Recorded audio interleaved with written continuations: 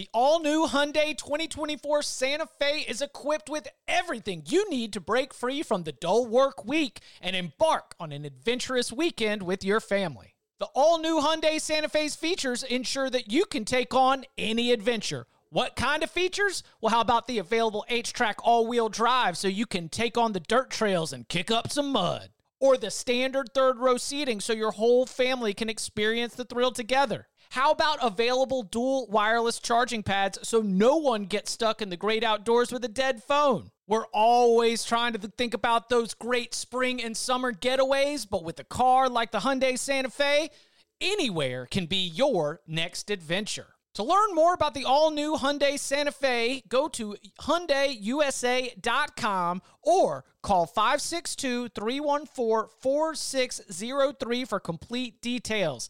Learn more about the all-new Hyundai Santa Fe at HyundaiUSA.com or call 562-314-4603 for complete details.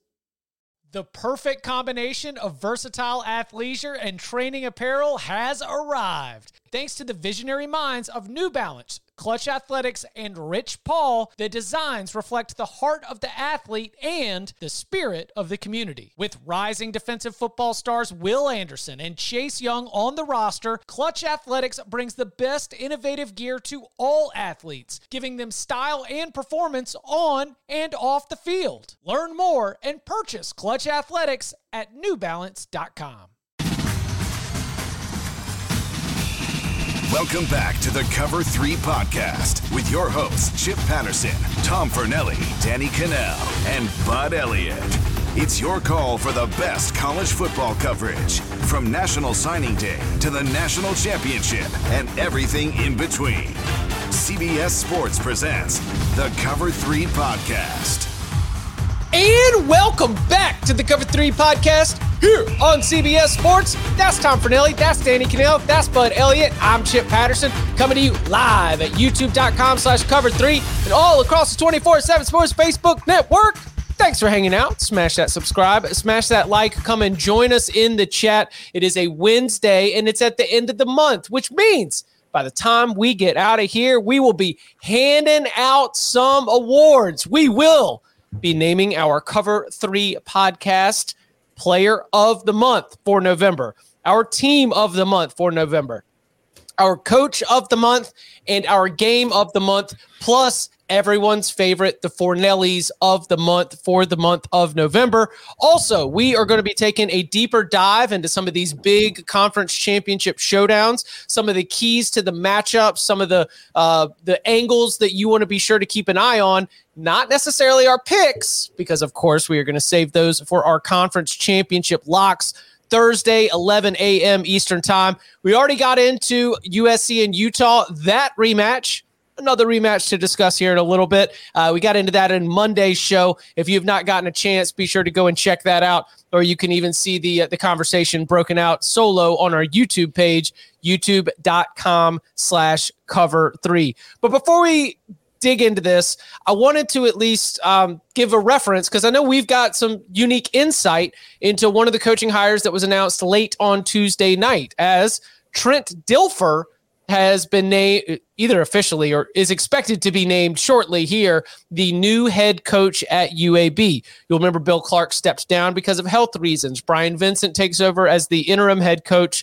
Does I would say a pretty good job. I don't have a good grade for what he did, but considering the circumstances, I thought that this was a good UAB team. They were pretty competitive, got some close losses, but the Blazers, they finish out their season. Trent Dilfer will be the head coach moving forward. I know we've got some personal experience here with Dilfer, both from the recruiting cycle and also from the NFL and working at ESPN and the like. So I wanted to see, where was everyone's head at? Were you surprised at all when you see that Trent Dilfer is going to be taking over a UAB job, a program that is going to be headed to the American Athletic Conference soon and will be, vying for a position for one of those top 6 conference championship spots in the new expanded college football playoff. What do we make of Trent Dilfer to UAB? I think it's interesting. I like it. I think UAB is a place that a splashy name helps them where it matters, and that's bringing in talent. I think it helps in the recruiting world. Somebody who's pretty dialed in and connected with it through his ties from Elite 11. I would describe Trent Dilfer as a football junkie. He's a guy, whether he was working at ESPN, whether he was doing the stuff with the Elite 11, or, in the past few years as a high school football coach, he loves the game of football. He's never really left it. Some guys leave for a time. He's been around it, kind of eat, sleep, drink football 24/7, 365. So I think he's not going to have any problems getting up to scheme. He's not going to have any problems recruiting. The only thing you question is the experience factor, but coaching in high school, we've seen other coaches make that leap, maybe not directly to a job of this magnitude, but he's got some experience, at least in-game decisions, managing players, attitudes. And apparently it looks like he might have some issues that he's going to have to deal with, as there was a push from some of the players to keep Vincent, so that's going to be his first challenge. But I think it makes a lot of sense. And now the American, with this new landscape, it's going to be interesting to see who feels the void left by these powerhouses that are leaving, which traditionally have been at the top of the conference.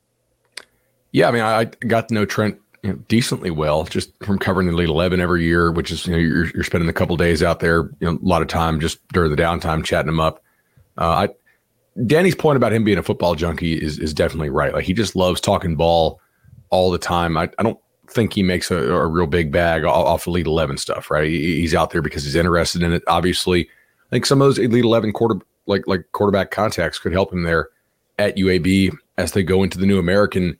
This job is going to be a really challenging one. I don't think that UAB had many good candidates. I know, like my old colleague Stephen Godfrey had mentioned, like Justin Fuente or Tyson Helton, who's at Western Kentucky.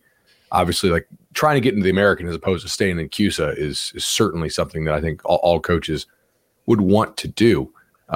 But this is going to be a really difficult job going forward.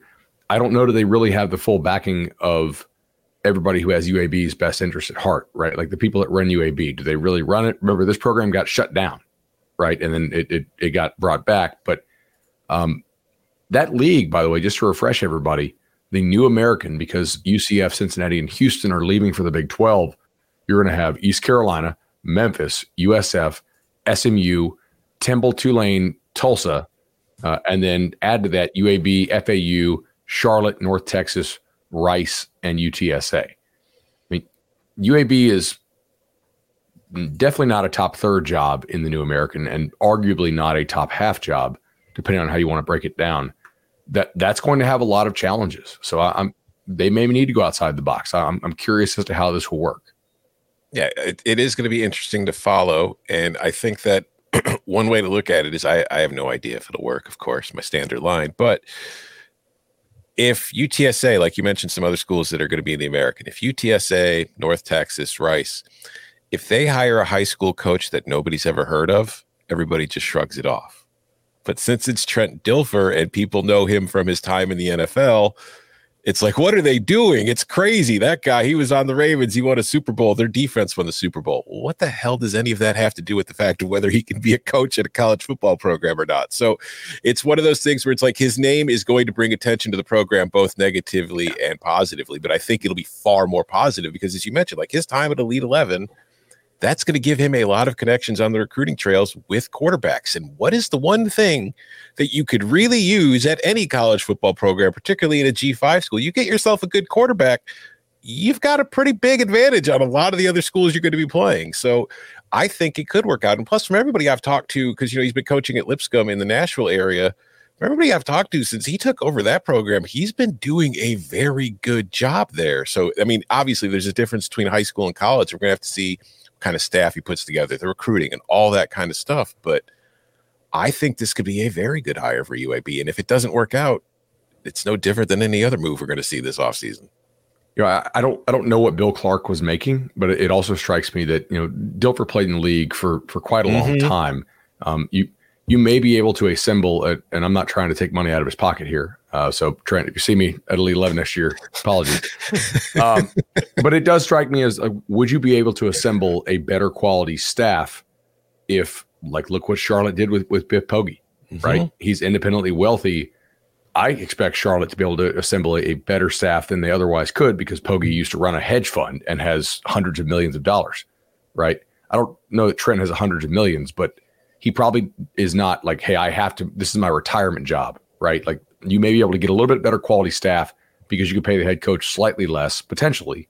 If I'm the AD, this is part of the pitch, right? So we can get a better quality staff around you, maybe get a couple more guys who know what they're doing, have coached at the college level, and build it out that way. So the pride of UAB, Marcus Nelson, just an absolute GOAT.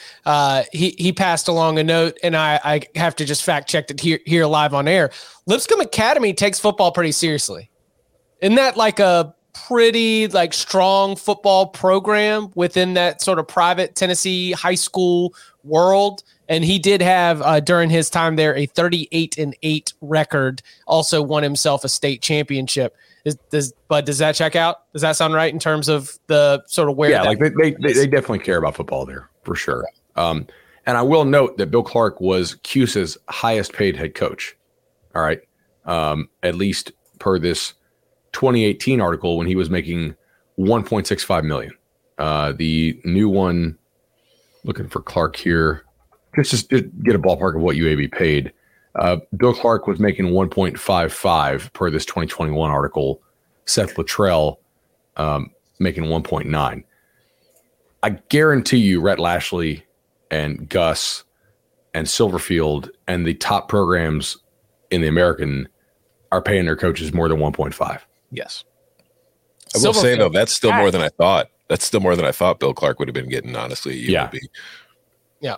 Okay, let's go ahead and start diving into some of these big game previews for the weekend ahead. We already hit on Friday night's game in Las Vegas, Utah and USC, the rematch. Now let's go to another rematch as we have TCU and Kansas State. And this is, by the way, we didn't spend a ton of time on TCU pasting Iowa State, but it is kind of funny that they had to face another backup quarterback in the second half, right? I mean, we can't get past this. But I mentioned that because we remember that the quarterback injuries played a huge role in the way that TCU Kansas State unfolded the first time. We have a little bit of injury news because according to Kansas State, it's looking like Adrian Martinez will be available for this Big 12 championship game, but Will Howard will be the starting quarterback for this Big 12 championship game. As we look at the rematch between these two teams, what are some of the burning questions about how these teams are going to line up against each other?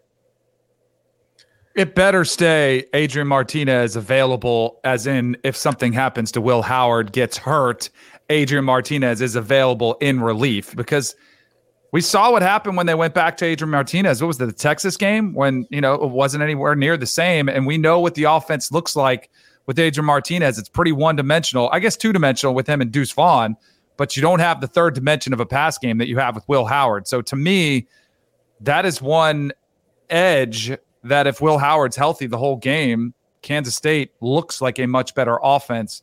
And what they saw a lot of when they were down 28-10 in the first matchup in the regular season, I think that's going to be critical in this one. I think it sounds cliche, but I do think both of these offenses want to run the football, either with Deuce Vaughn or Kendre Miller. And the one that can make the other team at least a little bit more one-dimensional, take away that rush element.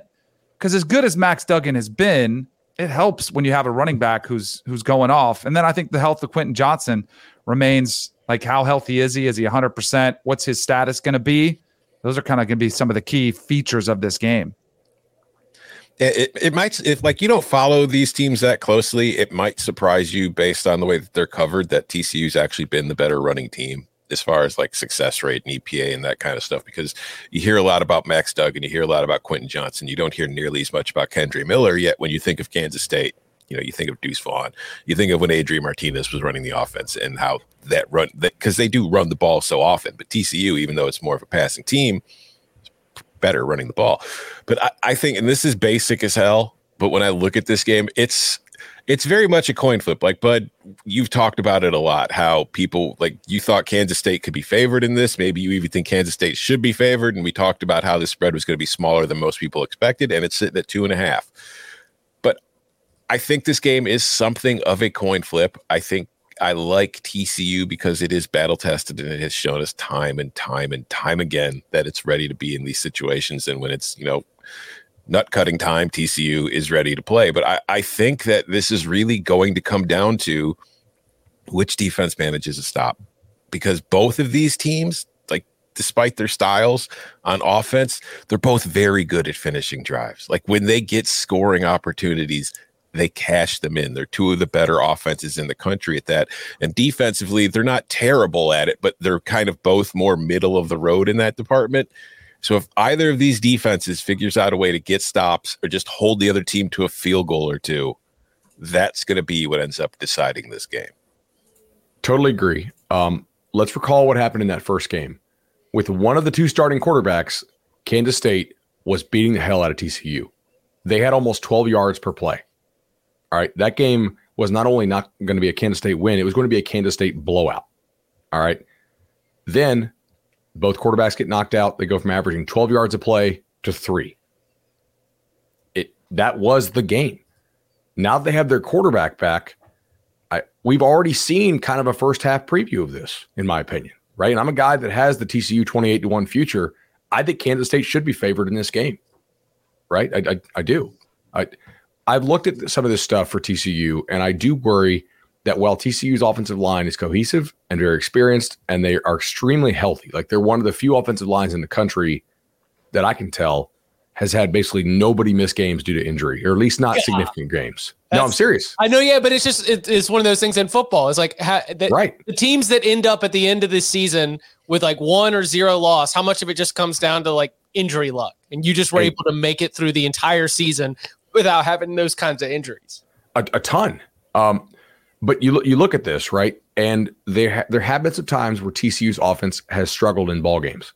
And generally it is correlated pretty well with really good defensive lines. So they faced Oklahoma State when Oak State's D-line was fairly healthy, right?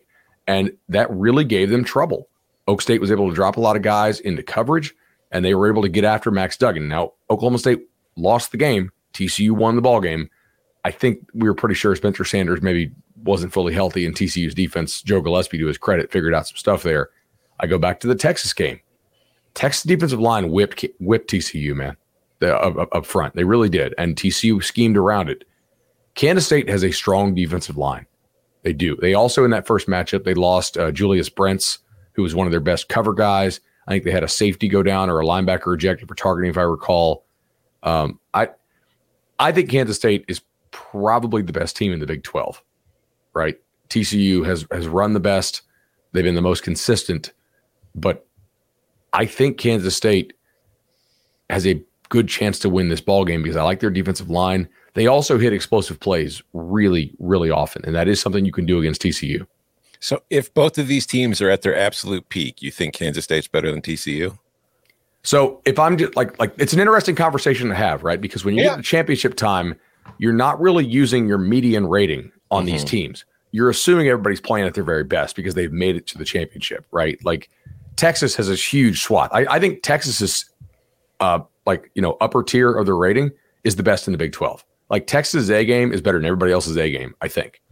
But their median is lower than Kansas State and TCU. Like their consistency score is not good. I do think that Kansas State's best is better than TCU's best.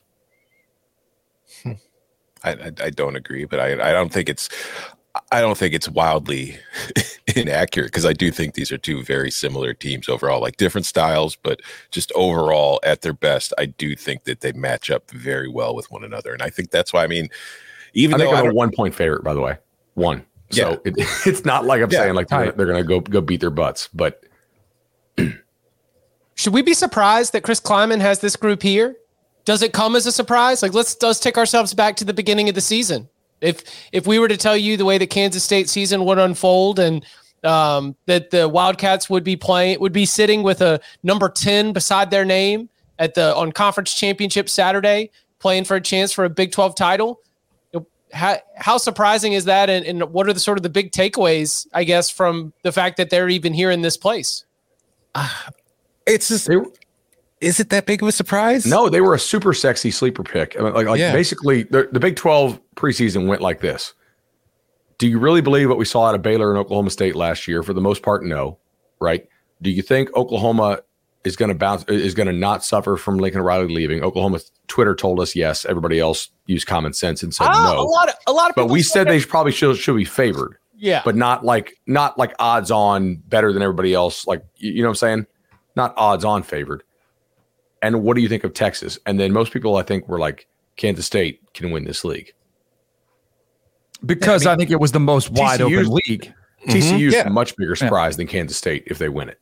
Yeah, but like the fact that we're on TCU 28-1 futures kind of gives you an idea of what we thought of the Big 12 before the season began, where there wasn't like Oklahoma's Oklahoma, and we all had questions about it coming into the year. It could have been really good just because it's Oklahoma, or we could have seen what we've seen, where it had a very down year because a whole lot of people in new spots that they aren't used to. Texas is, as you were just saying, at their A game, they're great. At their average, they're not. So there was no dominant team in the conference. So for me, when you play a round robin like this and there's no dominant team in the conference, I don't think you can have a surprise reach the conference championship game. Unless it would have been Kansas. That would have been a surprise. Tom and I had Kansas 5th when we had to fill out our preseason order of finish. Tom had Oklahoma, Baylor, Oklahoma State, Texas, Kansas State. I had Oklahoma, TCU, Baylor, Texas, Kansas State. David Cobb had them at 3rd, and that was the highest of anybody of the CBS Sports experts when we had to put together our order of finish. Fantastic job by Chris Kleiman.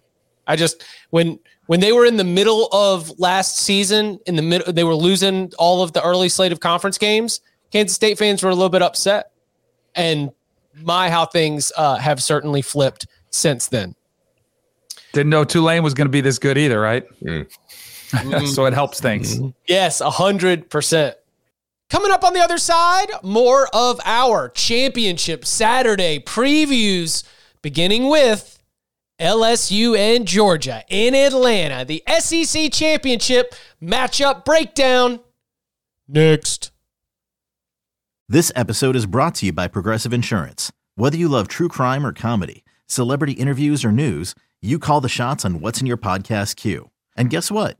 Now you can call them on your auto insurance too with the Name Your Price tool from Progressive. It works just the way it sounds. You tell Progressive how much you want to pay for car insurance, and they'll show you coverage options that fit your budget. Get your quote today at Progressive.com to join the over 28 million drivers who trust Progressive. Progressive Casualty Insurance Company and Affiliates. Price and coverage match limited by state law. Okay, picture this. It's Friday afternoon when a thought hits you. I can spend another weekend doing the same old whatever, or I can hop into my all-new Hyundai Santa Fe and hit the road. With available H-Track all-wheel drive and 3-row seating, my whole family can head deep into the wild. Conquer the weekend in the all-new Hyundai Santa Fe. Visit HyundaiUSA.com or call 562-314-4603 for more details. Hyundai, there's joy in every journey.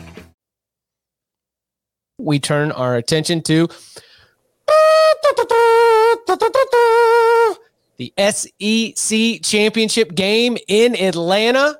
The number 1 team in the country, the Georgia Bulldogs, trying to get an SEC Championship win. They were not able to get last year against the Alabama Crimson Tide, but the SEC West foe is LSU. The Tigers, of course, enter the game with cleaning some dirt off their knees and some egg off their face after going into College Station and taking a big old L at the hand of Jimbo Fisher and an Aggies team that will not be in the postseason. So as we look at, where Georgia is at in this game, the spread is very, very large. I want to start with what about LSU would inspire confidence that we're going to see the threat of an upset? How does that look? How does the game look such that we are looking up in the mid to late third quarter with sort of a raised eyebrow thinking, wait, is Jayden Daniels going to do this? What needs to happen for LSU to be in this game late? Do you remember Jayden Daniels having that game of his life against Alabama? That? Yeah. He needs to have a much better game against Georgia. Better than that unbelievable game. Yes. Yes. Yeah. He also needs to not be in a walking boot, which he was seen in. I think that's one of the reasons why this spread has gone to where it's been. Yeah, because his game is so dependent on his mobility. Like when I look at this Georgia thing, Georgia, their ceiling is clearly really high. They flexed it twice this year, basically, against Tennessee and against Oregon. And then I guess in the second half against Mississippi State, they really turned it on. Like, oh, by the way, we're still Georgia. Watch this. But they don't always play, like a 30. If you use like a power rating system that's like 30 to negative 30, or if you use something that goes, with 100 being top and, like 70-ish being average, they don't always play like a 30 or like a 100. We know they have that gear, but they do screw around in games this year more than I think they did last year. They're not always in kill mode. And if they play like the regular Georgia is probably like a 26, 25 type thing, to where they'd be like a 24, 25, 26 point favorite over an average team on a neutral, right? Then you could get them if they don't bring their A game and they get turnovers. But man, LSU recently, that's a bad game against Arkansas, right? I mean, personally, I think that's a bad performance against Arkansas. Arkansas got beat by Missouri. They got beat by Liberty. That's a really bad game against A&M. LSU is sort of limping to the finish here after beating Alabama. They're UAB just not athletically in the same class as them. So I would also point out Mike Denbrock is LSU's OC, right? Kirby has faced him both times. He has not scored 20 points yet. He also faced Nick last year when he was Cincinnati's OC. They scored 6 points. LSU's got to find a way to get to like 28 to win this game, unless you think their defense is going to hold Georgia at like 17, which seems unlikely. Don't you think that's one of the recipes, though? That yes. You see the offense sputter like they did against Kentucky, like they did against Mizzou. Like that to me, where if Jaden Daniels isn't able to have the game of his life, the one thing you could hope for is that the offense is sputtering for Georgia. Maybe you get a turnover. If you can contain the tight ends in the run game, put it on Stetson Bennett's shoulders. Don't give up the big plays that maybe you can contend and keep it tight to where at least Georgia all of a sudden is a little bit nervous in the second half. And then, like, to your point, Bud, about the killer mode, like the kill mode of them there's not that much urgency in the back of their mind. They know same thing. Now, Bama's a different story, but in the back of their mind, they're like, if we lose, we're still playing for the championship. There is something about that mentality that maybe you could catch them than that if you're LSU. But I think other than that, we're all in agreement. Like, it's a completely different, there's a roster advantage. Across the board, there's just advantages across the board. So you have to have some wonky things happen, turnovers, and getting stops. But the one seed gets to pick its semifinal, correct? True. And one of them is the Peach Bowl, correct? They've got plenty. Yes, but if you don't get to pick, nobody else is going to, pick the home field. Do you think Michigan would pick the Peach Bowl over what's the other option? Fiesta. Yeah. Closer to home. Unless they don't have to play Georgia in that one. Mm-hmm. So, it would, depending on if Georgia somehow fell to the 4 seed, no, Michigan's not going to pick the Peach Bowl. But it's at this matchup, like you mentioned, Georgia, if it doesn't go into kill mode, it can still beat LSU. For sure. LSU has to be perfect to beat Georgia, and LSU has looked far from perfect in the one area where like I said, I think Jaden Daniels has to have the game of his life, that or they have to force a bunch of turnovers defensively. Stetson has to go YOLO and make passes that aren't there and give LSU extra possessions. But like LSU special teams have killed it all season long in a lot of spots. Like you think about what happened in that Tennessee game. Their special teams killed them before the game started. And if you look, like field position wise, offensively, their average field position ranks 125th in the nation. Georgia defensively ranks 5th. On the other side, defensively, LSU, because of its punting units, its field position ranks 76th. It's like little things like that against Georgia.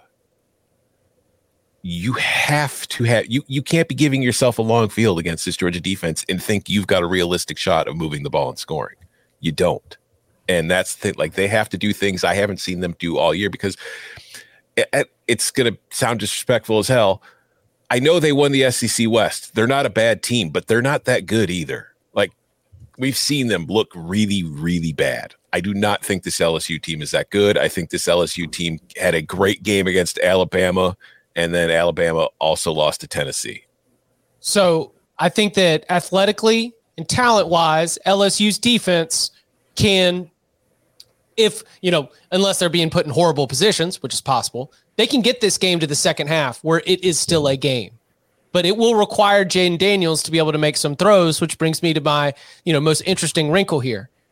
Georgia did a really, really, really, really good job against Tennessee in that passing attack and against those wide receivers. Is LSU the second best wide receiver room that the Georgia defense has faced all season? Is it the best wide receiver room? Again, we still need Jaden Daniels to be able to make those throws right there. Did we lose Chip? Or we lost? He lost you for a second. Okay. Sorry, you're back. When you consider, are we good? Mm-hmm. When you consider some of the passing attacks that this Georgia defense has faced this season and the groups of wide receivers that the secondary has been forced. Ooh, StreamYard's jumping all around. Yeah, what is going on over here? I was worried it was me at work. Man, you think see it's me. All the squares are jumping around? Yeah, we're moving spots. We're jockeying for position. Whoa. Okay, so is that a possibility where if it's close late, LSU's wide receivers are in a position where they could be able to make those one-on-one plays against a Kirby Smart defense and be able to make something special happen for LSU?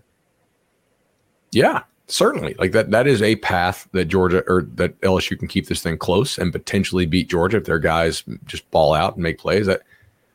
I think I like Tennessee's receiving core over LSU's, but I do think that they are somewhat comparable, right? And they had opportunities that were missed. I mean, there was a couple plays that Georgia probably still wins the game. Don't get me wrong, but they would have changed the complexion of the game.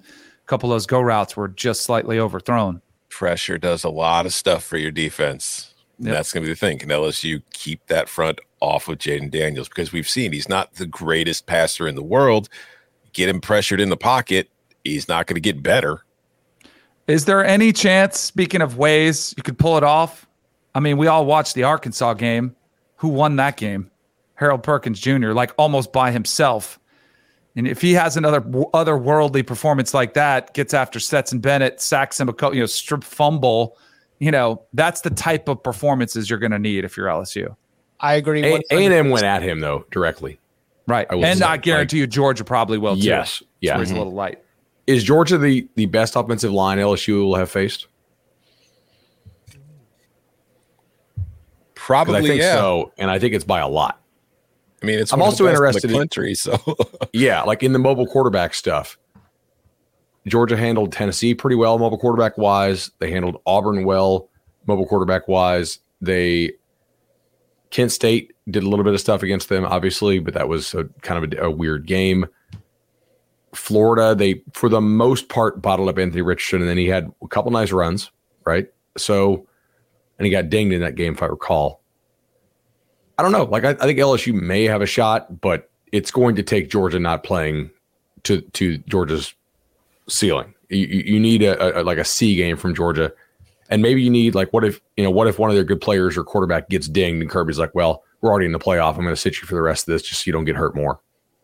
And as for Georgia playing in their best, I'm pretty sure they will, because they have kind of coasted through games. But if you look at how Georgia has performed in all its big games, like the games that quote unquote count the most, Oregon 49-3, Auburn 42-10, Florida 42-20, Tennessee only 27-13, but they basically stopped playing. They called the dogs off. Yeah. It's like when they are in a game against the top competition or like the rivals, they have smoked them all. The only times they've kind of messed around were against teams that weren't really a threat to them to begin with. So, do you know what rhymes with Boilermakers? Spoilermakers. I mean, it's right there. It's right there. It doesn't happen, right? I mean, a loss for Jeff Brom against the top 3 team would be his first. The man 2-0, right? He's 2-0. 3-0. 3-0. 3-0 against top 3 teams as the Purdue head coach. How does it happen? Tom, how does it happen?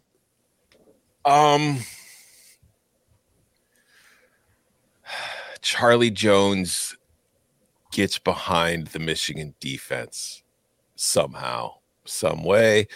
Maccabee is able to move the ball on the ground and kind of grind them down a little bit. The problem is Purdue does not finish drives well at all on offense. Like, they're actually legitimately bad at it. And you're not going to be able to pull off an upset playing the way that they have. Now, they are the spoiler makers. They do save their best for these games. So it's like, in an odd way, well, I think LSU is a much better team than Purdue. I think Purdue has a better shot of beating Michigan than LSU does of Georgia. And I think Georgia's better than Michigan, but I think they're far more comparable than LSU and Purdue are. But I also think part of that is the fact that Blake Corum is still hurt. I don't think he's going to be playing in this game. Donovan Edwards still has one hand in the club as far as I know. I don't know if Michigan can do what it did last week again against Ohio State, especially because I think Purdue will not be challenging them the same way that Ohio State was on the defensive side of the ball. But Purdue defensively it's much better against the run than it is the pass. But like, I have seen it, it's the better running backs it's faced. It's gotten, they've been able to move the ball against it. So we'll see what Michigan's offensive line is able to do, because that is an offensive line that I have not seen struggle with anybody. Like, they didn't struggle with Ohio State. They didn't struggle with Penn State. They didn't struggle with anybody. They won every single matchup that they faced all season long. And I think Purdue's defensive line and defensive front so far this year has been a lot better than I expected from it coming into the season, especially after losing Karlaftis. So full credit to them for that. But I don't think it's got enough for this one. I just think I don't think it's going to be a blowout, but I think it's going to be a lot like all of Michigan's games, kind of like we just talked about with Georgia against other Big Ten teams that weren't the Penn States and the Michigan States and the Ohio States. They're going to win. They're going to win comfortably, and then they're just kind of going to run the clock in the second half. That's kind of my read on this as well. Purdue defensively, they do a pretty good job on a down-to-down basis. And they give up the bomb like nobody's business. And the thing is, the opposing quarterbacks they faced are not good, man. And yet they're still rated really poorly in terms of giving up the bomb. I mean, think about this. Like, here's who they faced: Penn State, Indiana State, Syracuse, FAU, Minnesota, Maryland, Nebraska, Wisconsin, Iowa, Illinois, Northwestern, Indiana. And that was Indiana's third string kid, right? So that really concerns me, that Purdue's pass explosiveness rate is that bad. They're like the inverse of A&M's pass explosive offense, right?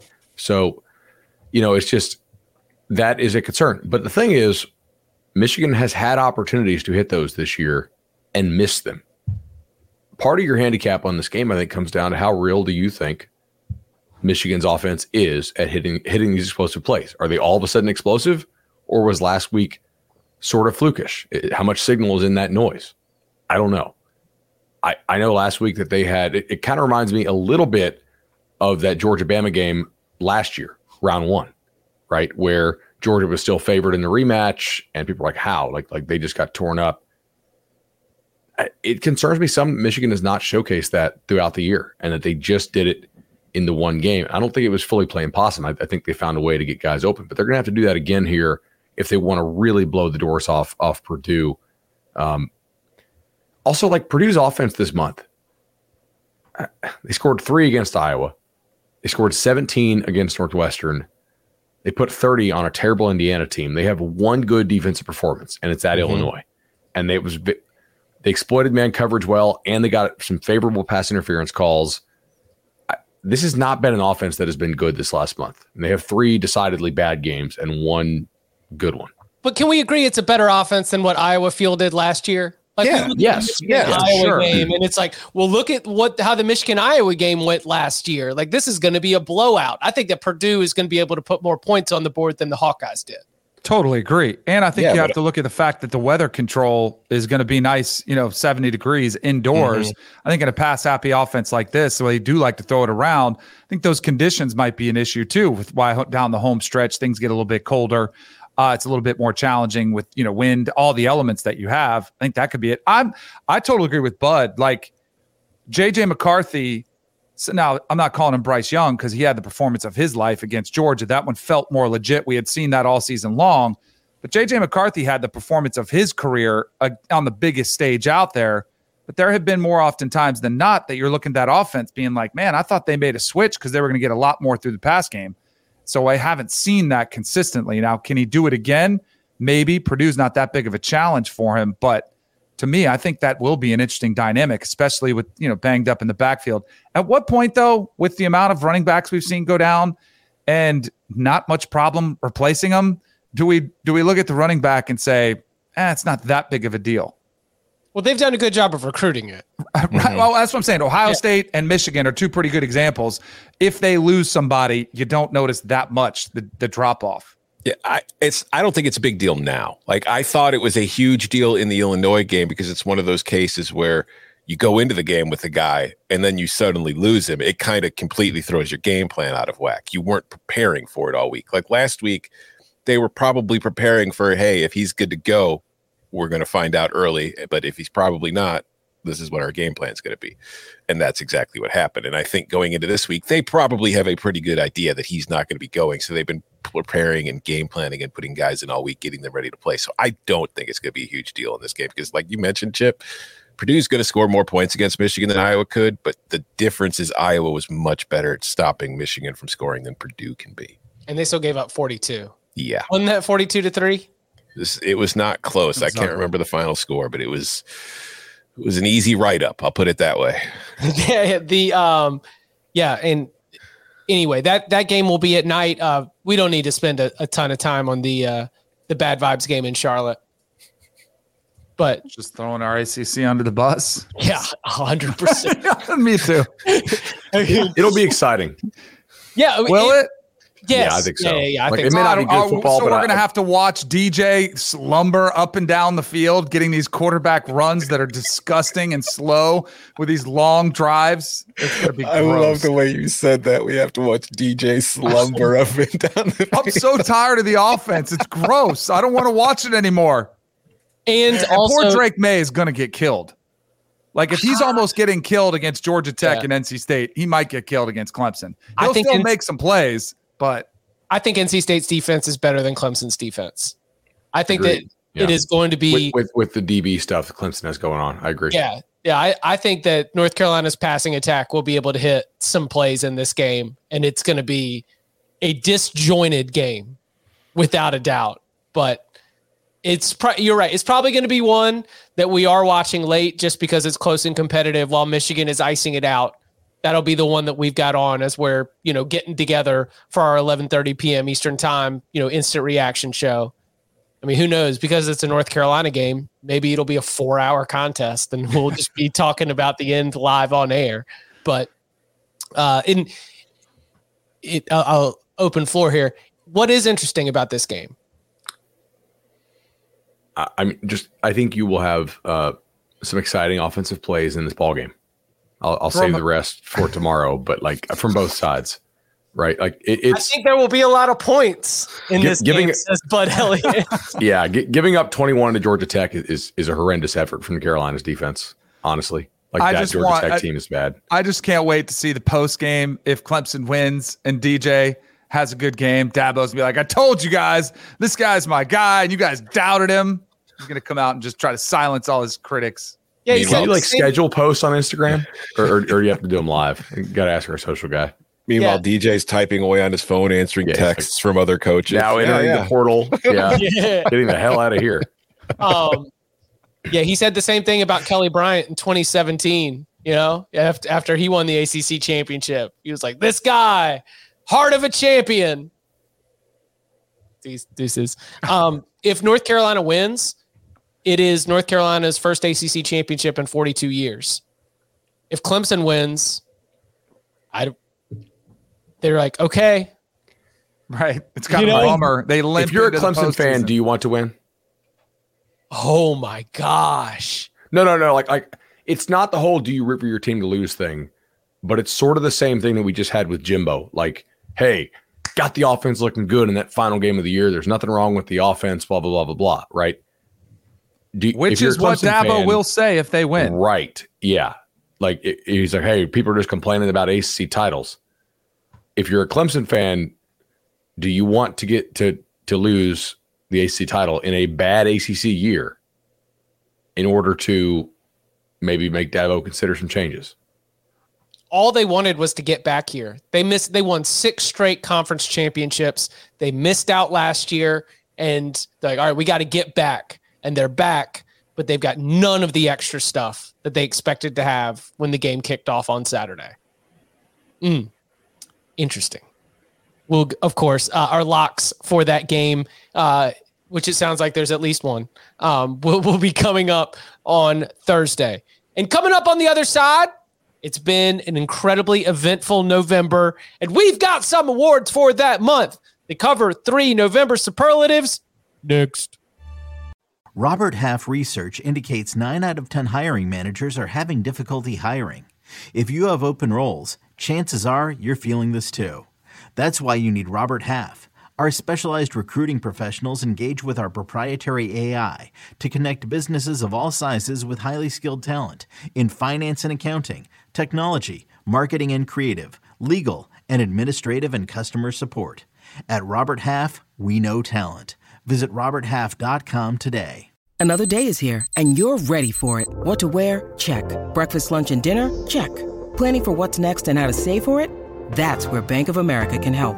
For your financial to-dos, Bank of America has experts ready to help get you closer to your goals. Get started at one of our local financial centers or 24/7 in our mobile banking app. Find a location near you at bankofamerica.com/talktous. What would you like the power to do? Mobile banking requires downloading the app and is only available for select devices. Message and data rates may apply. Bank of America NA, member FDIC. I'm really looking forward to that show. I can't wait till Yellowstone, BC. What? Just take it all the way back. See, here's like, I love Yellowstone, but I liked 1883 more than Yellowstone. I can't wait to see 19 because it's not a soap opera. Right. Like I love Yellowstone, but it gets a little, Yeah. Oh wait, you like 1883? Yeah. Okay. Now I'm going to watch it because I never watched it because Danny didn't give it rave critical reviews during the commercial break the one time. So by the way, Tulsa King, first 2 episodes, it's pretty good. Nice. It's pretty good. Will you be watching Criminal Minds Evolutions? They got the band back together. No. Can we shout out? I don't know if it just was released during the show, but we're having a lot of people chime in with the Wrapped lists, and we're getting a lot of people showing us how many minutes they've listened. Shout out to a bunch of people. Hit us up on social media. It feels like it was in the last hour. I had a couple: Landon Beatty, Matt Petruzzo, Zachary Gonzalez, Mitchell Valhalic, just a few that I was looking on social media that chimed in. We were their number 1 listen. So we really appreciate it. It's pretty cool, man. I love that Spotify does that. That's pretty cool. Yeah. Shout out to you. We've had entire days of our listeners' lives have been spent with us, across an entire year, almost a whole month of some listeners' lives have been spent with us. And so we definitely appreciate the dedication from all of you. Keep sharing those Spotify Wraps when you see the Cover 3 pop up in there. Also, speaking of Paramount Plus, if we're going to talk about it here, let's give away some Paramount Plus 30-day premium plan free trials. Let's get those likes up to 150 likes. Smash that like right now. And when it hits 150, we will give away 3 30-day free trials. And it is my pleasure to welcome you here to the Cover 3 November Awards. We begin with our nominations for the Player of the Month for the month of November. And I'd like to start with Florida State quarterback Jordan Travis, who in the month of November has 8 touchdowns, 1 interception, 9.4 yards per attempt in 4 stellar games, 67.1% passer, and has just been making it play. His performance against Florida was remarkable, getting it done on the ground, finding ways to escape. I know that we've got a lot of great options here for player of the month, but if neither of these Noles were going to mention him, I wanted to make sure Jordan Travis got a little bit of love, because Florida State's had a great November and Travis has been a huge part of it. Great pick. Yeah, I definitely had him on my list. Jordan was just remarkable against Florida, and really good in every game down the stretch as well. But the Florida game was just off the charts. All right, since Chip took my kind of outside the box one, I'm going to probably just go ahead and take the obvious shot here. Caleb Williams is the guy that USC had to have in every game, right? Like if you just put a decent quarterback on USC, they lose to UCLA, they lose to Notre Dame. He's the one who's dragging that team into the playoff race. The big time throws, not turning the ball over, making big time throws on the run, big scrambles, crazy stats, and they don't seem hollow. Like some of these throws he's making are really, really challenging throws, and he's ripping the ball. He's probably making these teams out there that are tanking wish that they had tanked next year instead of what's coming out this year, because he's that dude. Caleb is my nomination. Unless you're tanking and you already have your quarterback like the Bears do.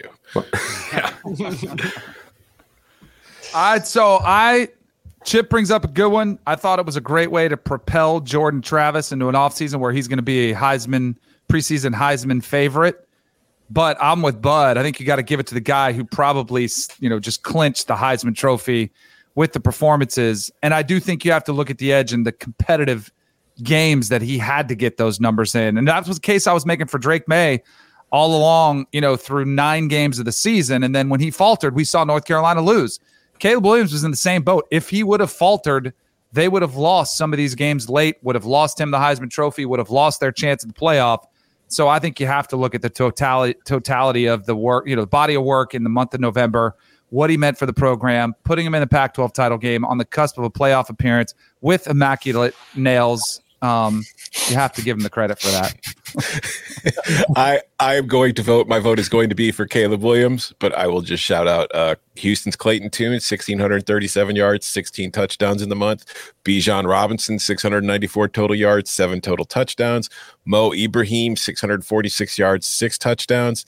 Tank Dell, 43 catches, 615 yards, 5 touchdowns. And then since people play defense too, another USC player, Tuli Peluto, 5.5 sacks, 22 pressures. He was a beast for that defense in the month. Notre Dame's Benjamin Morrison had 5 interceptions, and Illinois safety Sidney Brown, 3 interceptions, 1 forced fumble, 1 fumble recovery, and 2 defensive touchdowns. All right, I can rock with Caleb Williams.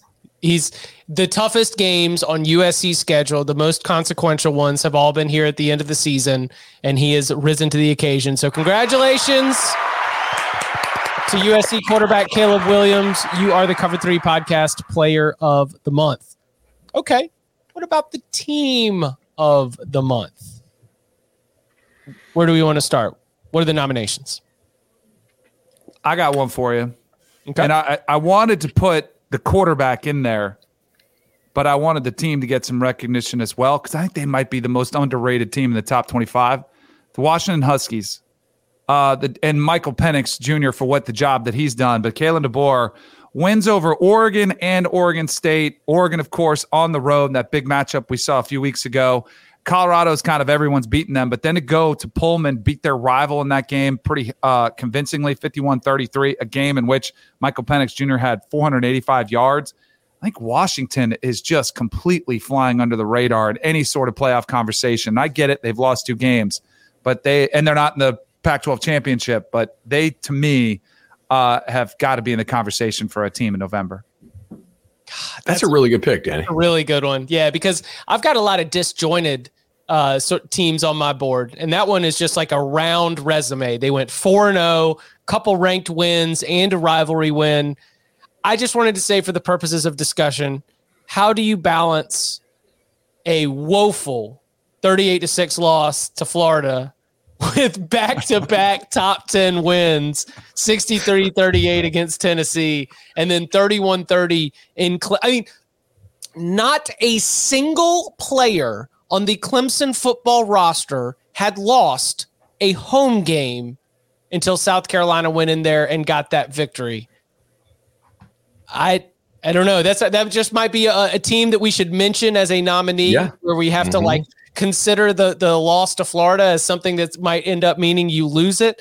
But in terms of the teams that have, grabbed our attention here in the month of November, South Carolina, 100%. I wanted to bring to the table as a finalist. I'm with Danny on Washington. I didn't think anybody else was going to bring them up, but they were at the top of my board. But my other nominees are USC, who also had a couple big games to finish the month. And then another one, not really big game style, but just complete utter dominance perspective.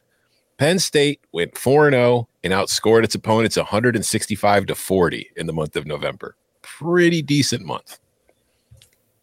The most casual 10-win regular season. Mm-hmm. Just working everybody. And worked everybody and got worked by Michigan and Ohio State, but they worked everybody else.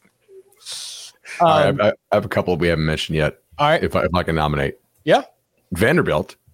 Oh, yeah. Yeah. They got 2 SEC wins in a single month. I mean, how many SEC wins they have last year? None. How many have they had the last few years? I was going to say, when was the last time? I mean, they were competitive against that South Carolina team that got nominated. They got 2 actual wins, Kentucky and the Gators. That's a pretty good nomination for me. And I know that their month maybe wasn't insanely good. They kind of screwed around with Nebraska a little bit. They got the dub there, right? They smashed Rutgers, whatever. They did beat Illinois. Illinois was a team that played them really well and honestly kind of got screwed on a call.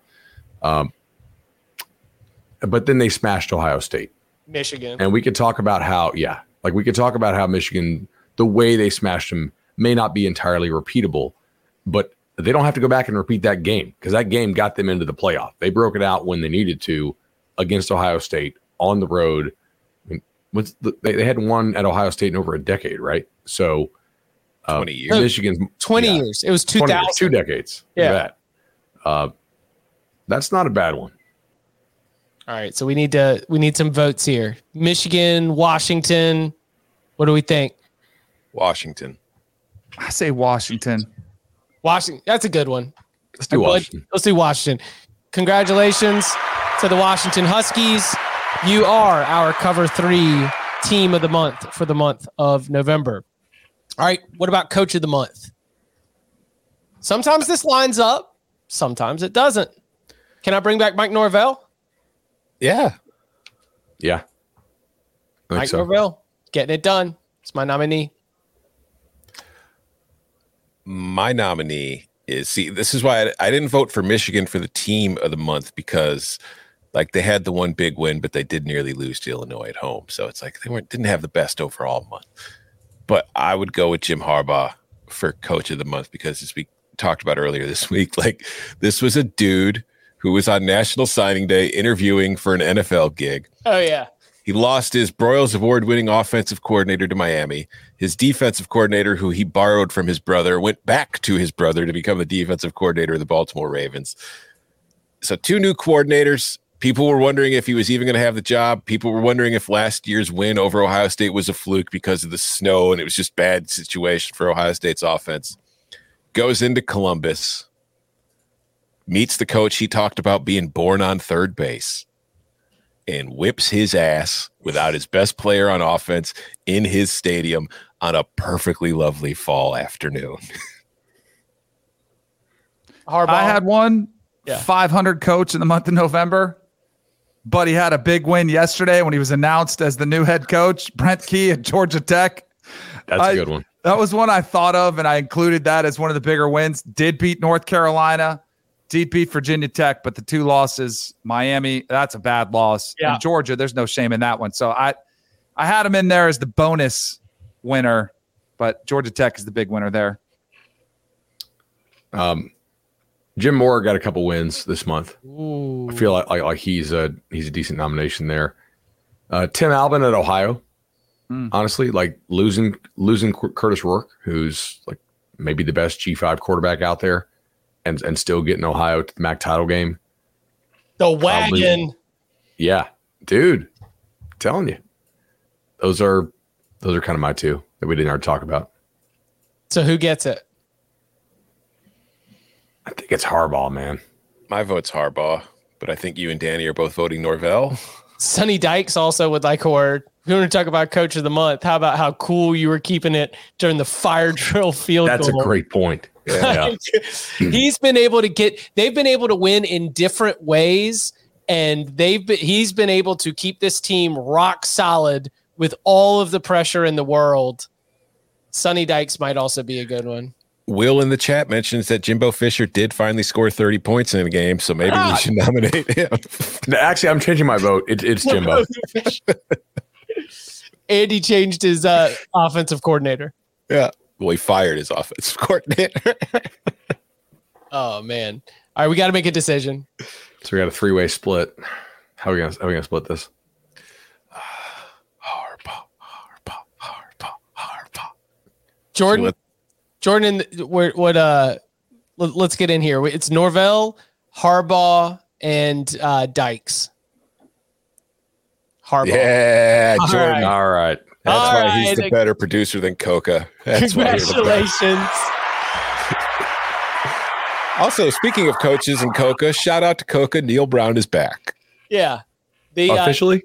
That's what the report is today. Expectation. Yeah. With the athletic director being from North Texas being hired as the new West Virginia athletic director.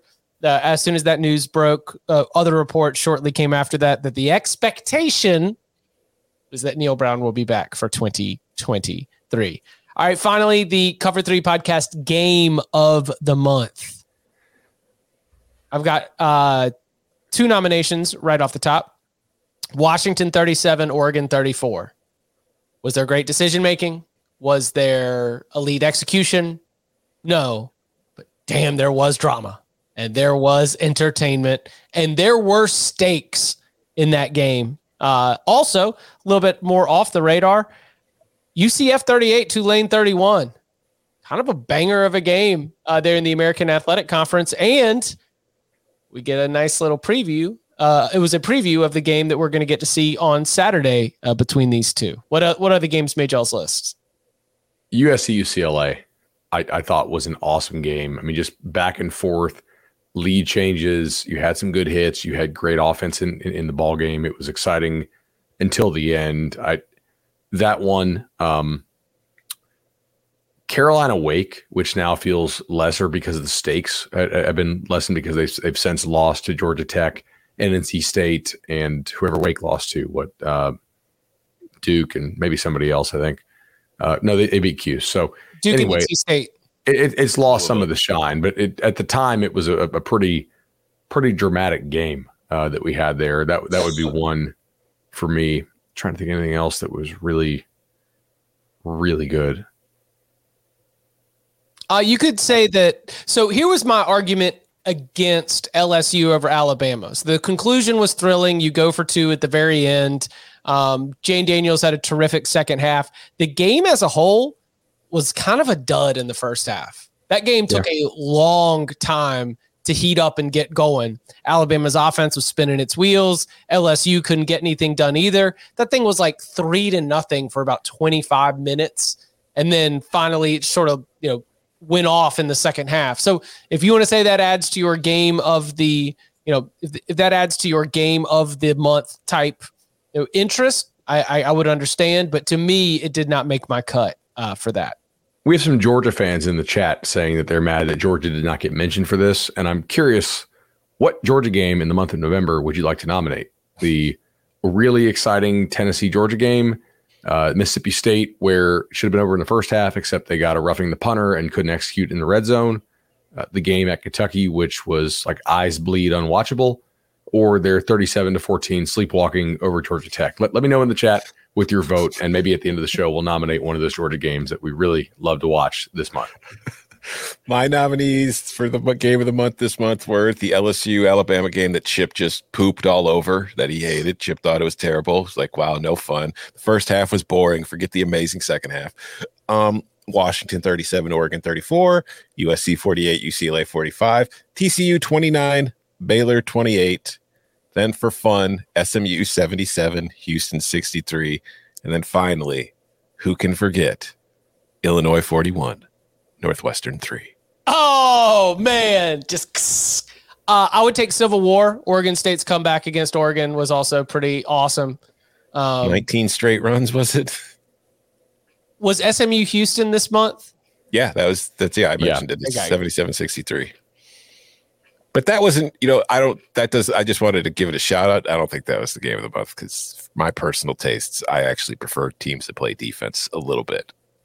Yeah, like Houston losing as many defensive starters in one game as they did, it felt like that watching 77-70 is almost as bad as watching like 10-3.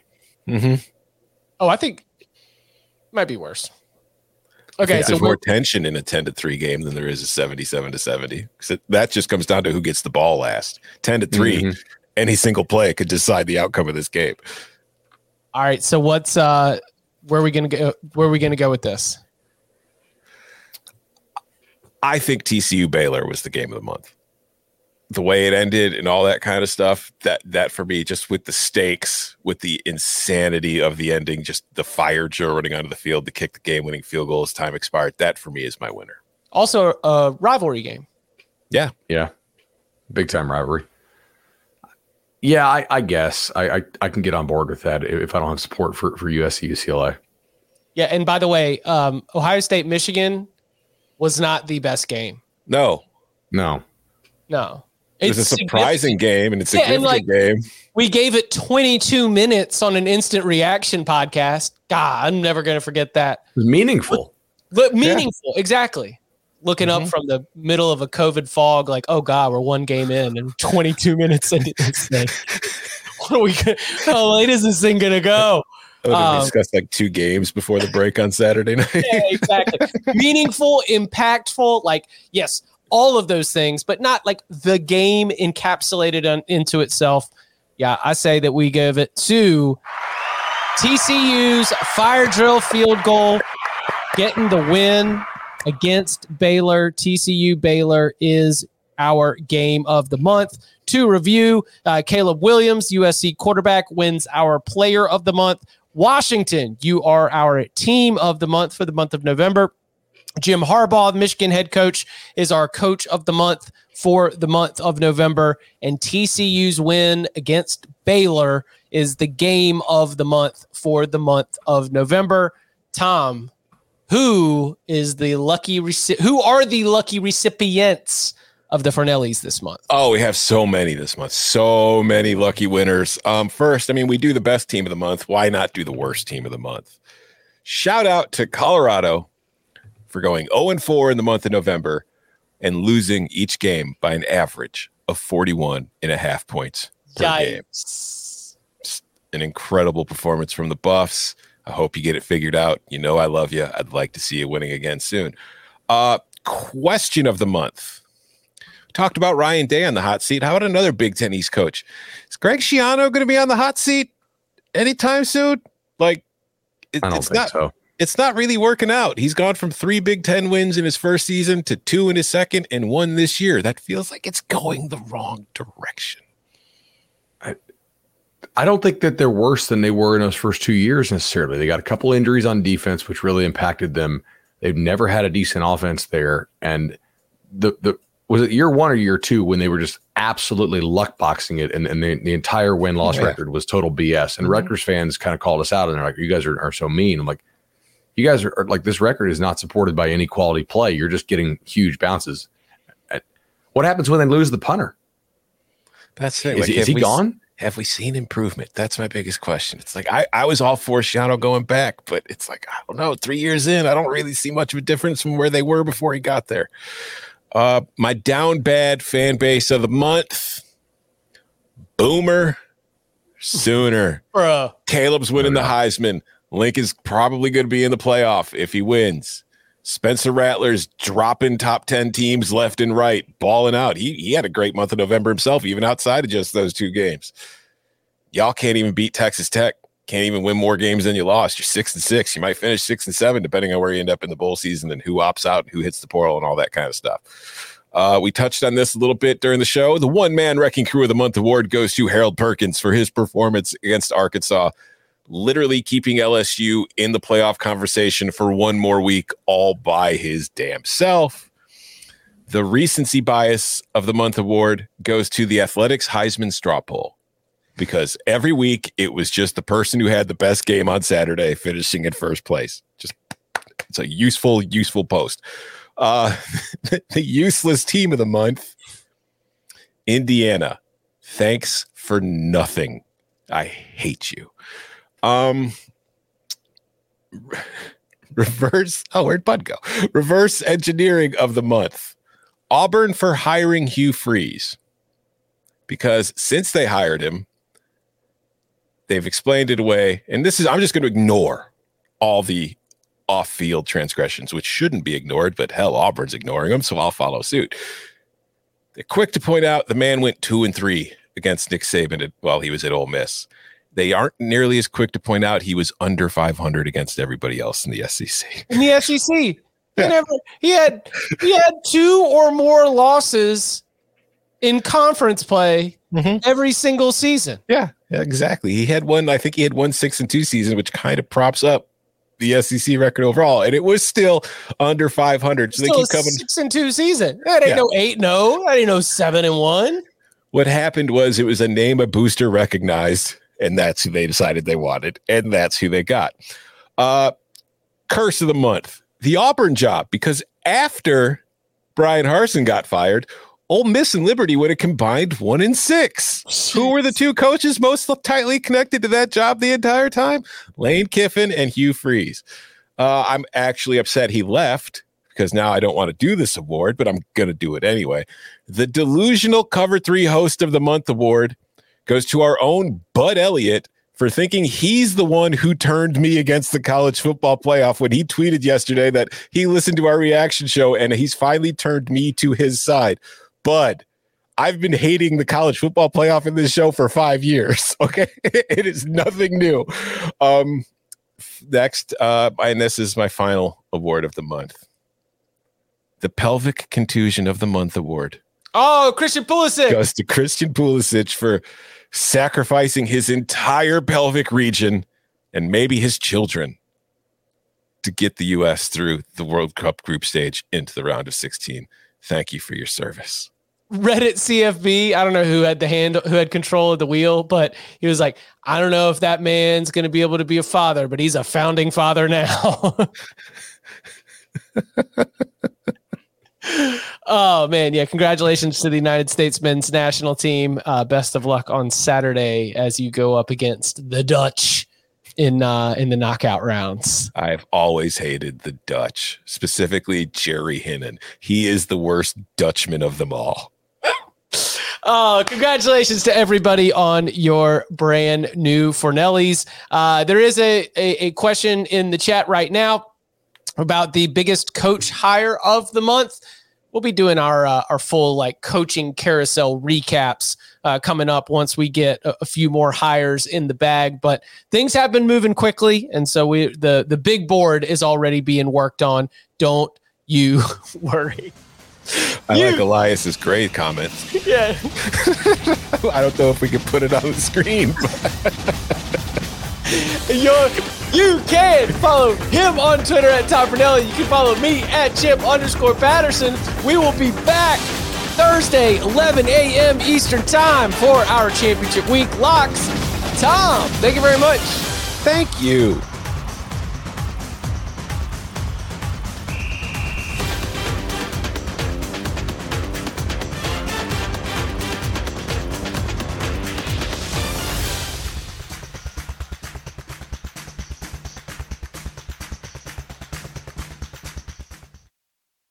This is Tony Kornheiser's show. I'm Tony. You expected someone else? So what exactly is the show about? I don't know. It's a sports show nominally. Football's over, but we're finally at a point where things matter in college basketball, and baseball season is on deck. Greatest 3 words in the English language, pitchers and catchers. We have some of the best voices come on and explain what matters or what makes an upset, like Ryan does, 9/8. No, that's not an upset. No, yeah, it is, Bob. And if you're lucky, I might just tell you about my search for discounted sleep pants or my worries about what my dog just ate. Listen on the Odyssey app or wherever you get your podcasts.